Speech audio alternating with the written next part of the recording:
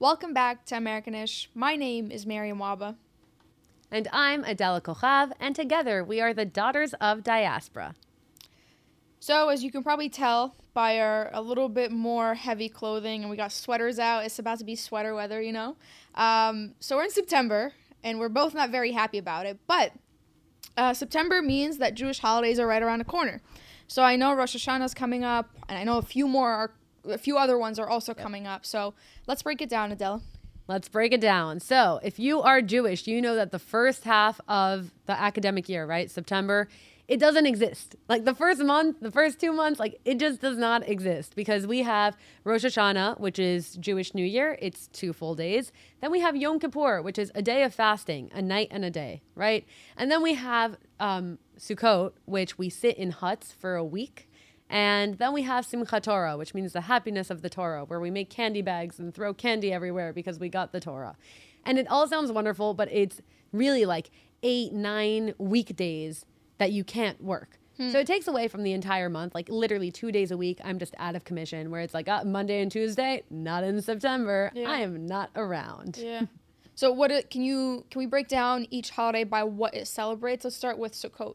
Yes. So Sukkot is the third one here in September. And it's actually my favorite one because I think it's the funkiest. And it's like when people think about like ancient traditions, Sukkot should be forefront in your mind. Yeah. And if it's not, it's because we've done a bad job in terms of press. So Sukkot is sometimes known as the hut holiday.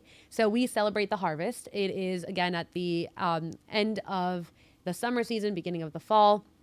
And it's supposed to be a harvest festival. So it commemorates a couple of things. So number one, when the Jews left Egypt, we were in the desert, and the desert, of course, is very hot, and there's sun beaming down, and the sand is hot, and there were people attacking us from the right and left. So God put clouds that would be under our feet. That way our feet wouldn't burn, and over our heads. That way the sun wouldn't burn us, and on the sides. That way it would catch the arrows of the Egyptians had they decided to attack again.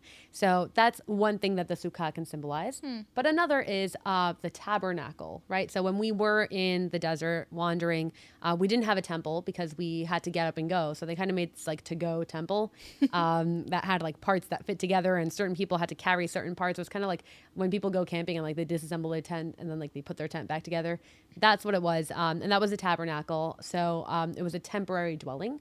So we make the Sukkot, the huts, to commemorate that we were temporarily wandering through the desert. And just now we're in exile. The Messiah is not here. So even though we're established in our homes, established in whatever country we're in, this is all temporary, right? We have to establish that this is just a stepping stone until the Messiah comes and we all go back to Israel and worship in the temple and whatnot.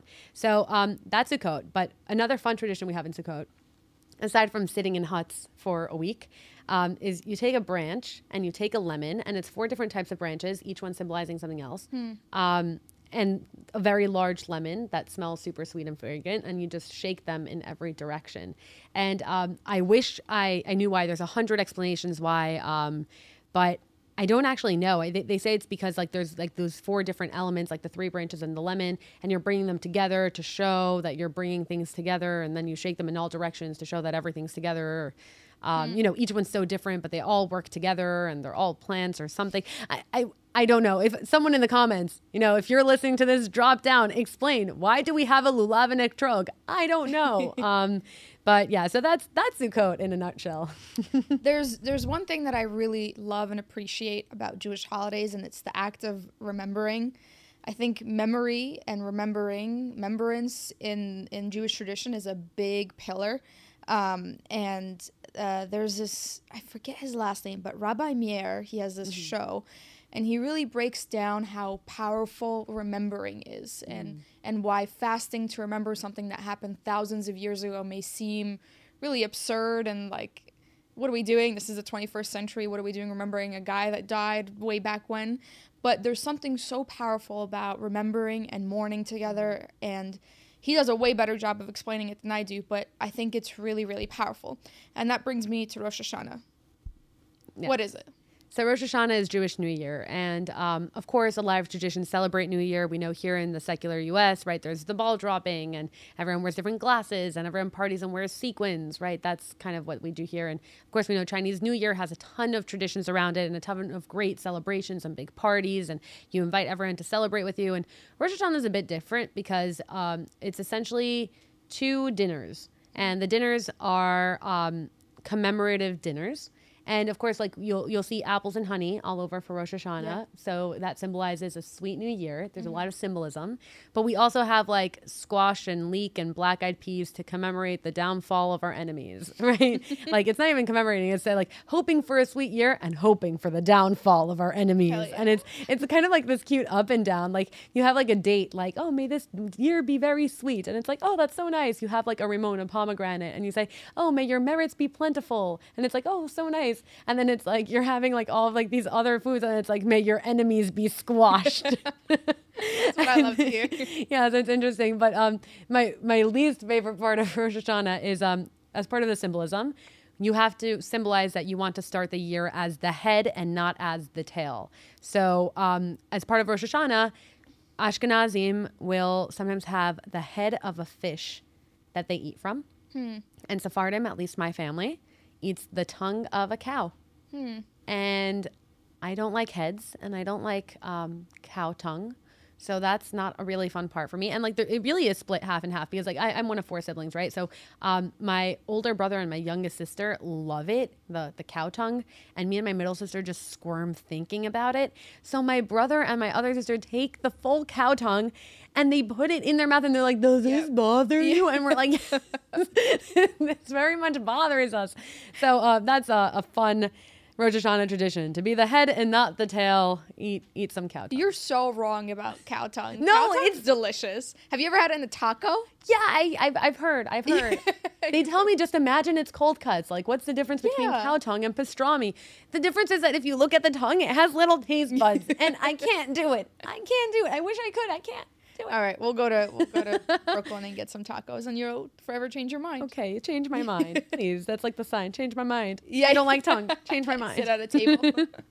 And you just have people bring you tacos. Yeah, bring me tacos of different kinds. Ideal life. Yeah, tacos are Mexican food. For all our listeners that got mad when I said nachos weren't Mexican food, tacos are. So anyway, continue. Okay, Yom Kippur. I know a little bit about, but okay, a little bit is an exaggeration. I know it involves mourning. Am I right? So Yom Kippur is the Day of Atonement, right? It's actually the most serious holiday in all of Jewish tradition. It's not fun at all, and it's from sundown to sundown. So it's about 26 hours of fasting. And not only are you fasting, but you're going to services the whole time. So in my family, for example, we'll have dinner. Let's say it's at like 6 p.m. We'll stop eating at hard 7. We'll go to synagogue until maybe 10 p.m. And then we'll get home, go to sleep, and then 10 a.m. the next day, at least 10 for the women. If you're the men, you're up there early. We go back to synagogue, and we're just in synagogue all day. And then depending on how fast the prayer is, maybe there'll be a 1-hour break between 4 and 5 p.m., maybe 1 hour. So it's a lot, it's heavy, and it's a day of atoning. So not only do you go through the list of the sins that you've committed, and you really have to go through each one. You also multiple times a day say prayers where you're reading out pretty much any sin that any human could commit. So as you read them, you start realizing, oh, I've definitely committed that one. I've definitely committed that one. So wow. It's a really heavy day where everyone just feels very heavy because you're commemorating all of that. And it closes. I actually love the way that Yom Kippur closes. It closes with the shofar, which if you've seen the giant ram horn. So we also blow it on Rosh Hashanah, which is like to wake you up that the new year started. And that means that you should atone for your sins, right? It's the new year, wake up. That's what it is. But on Yom Kippur, we blow it all the way at the end to symbolize that the gates of heaven are closing. We say that in Yom Kippur, the gates of heaven are open and that your prayers are being heard. They have a special weight to them. And it's supposed to be like that last long shofar sound is just like you feel it echo in the synagogue and like everyone kind of feels it. And it's called Ne'ilah, which is like the closing of the gates. And it's really intense. But I do have to say, like as hard as Yom Kippur is, it's where I feel most Jewish Not that Jews love suffering, but it's like really a day that's so personal, but at the same time so communal, because you're going through your personal atonement, but you're doing this while you're fasting, while you're exhausted, while you're in synagogue with everyone else. Yeah. And I think that's really powerful. So I know that there's also a fast coming up in the Coptic tradition. So what's this one like? What does it commemorate? Yeah, so there's plenty coming up. I hear there's a lot. Yeah, so we just had one, St. Mary's fast, and that's 15 days in August, and that's always such a beautiful fast. And then the one for Christmas is also coming up, and that one's pretty long. I believe that's 55 days. Wow.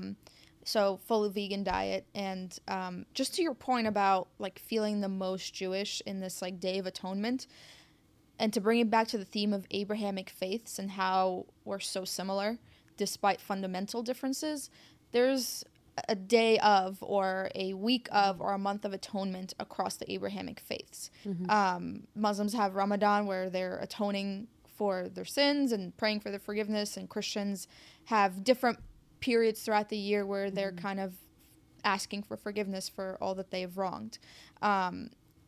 And it's really beautiful to hear you say that's where you feel most Jewish, because it's the moments where you feel how small and insignificant you are that I feel most Christian.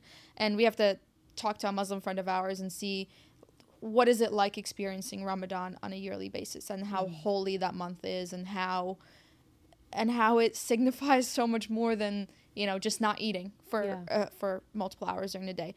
But yes, lots of Coptic fasts coming up. I need to do better, if we're being honest. But I'm excited. The Christmas one's always really special because it's long, so you're kind of building up to Christmas, and we'll talk about it as Christmas comes, but Coptic Christmas is on the Eastern calendar, so it's celebrated the first week of January as opposed to December 25th, and it's always a fun time. Yeah, well, I'm excited to hear about all the Christmas traditions. I know we talked about it a little bit last season, but we're going to delve deep. So everyone stay tuned to delve deep when it comes to Coptic Christian Christmas. But the last holiday that we have in September for the Jewish people is called Simchat Torah, which are the last 2 days of Sukkot. So the last 2 days of the holiday, we have Shmini Atzeret, and then we have Simchat Torah, right, which literally means the happiness of the Torah. And the whole point of the holiday is that like we celebrate finishing the Torah. It's because we read a part of the Torah each week, and this is like the culmination. Like this is where the cycle resets, right? So everyone gets candy, and like your synagogue gives out candy and these candy bags. And in my grandma's house, actually, what we do is like they buy Costco amounts of candy. Like just I cannot explain. I'm going to show you a picture after this.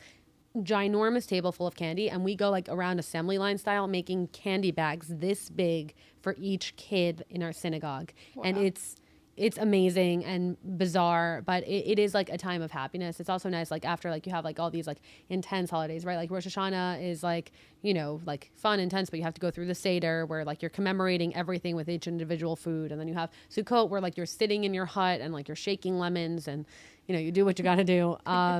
And then you have Simchat Torah, right? Like, and you had Yom Kippur before that. But yeah, and then you have Simchat Torah where you're really just like happy and you're celebrating and you're eating candy and you're like, this is what a holiday should be, right? Like holidays do come with a lot of heavy ritual, and I love heavy ritual. But it's also nice to have, you know, a holiday that's just like, let's be happy and eat and pray. Okay, let's do that. What's the age limit on the candy bag? Like, do I get one? There is no age limit. Whoa. That's the beauty of Simchat Torah. Love that. Okay, I'll be there.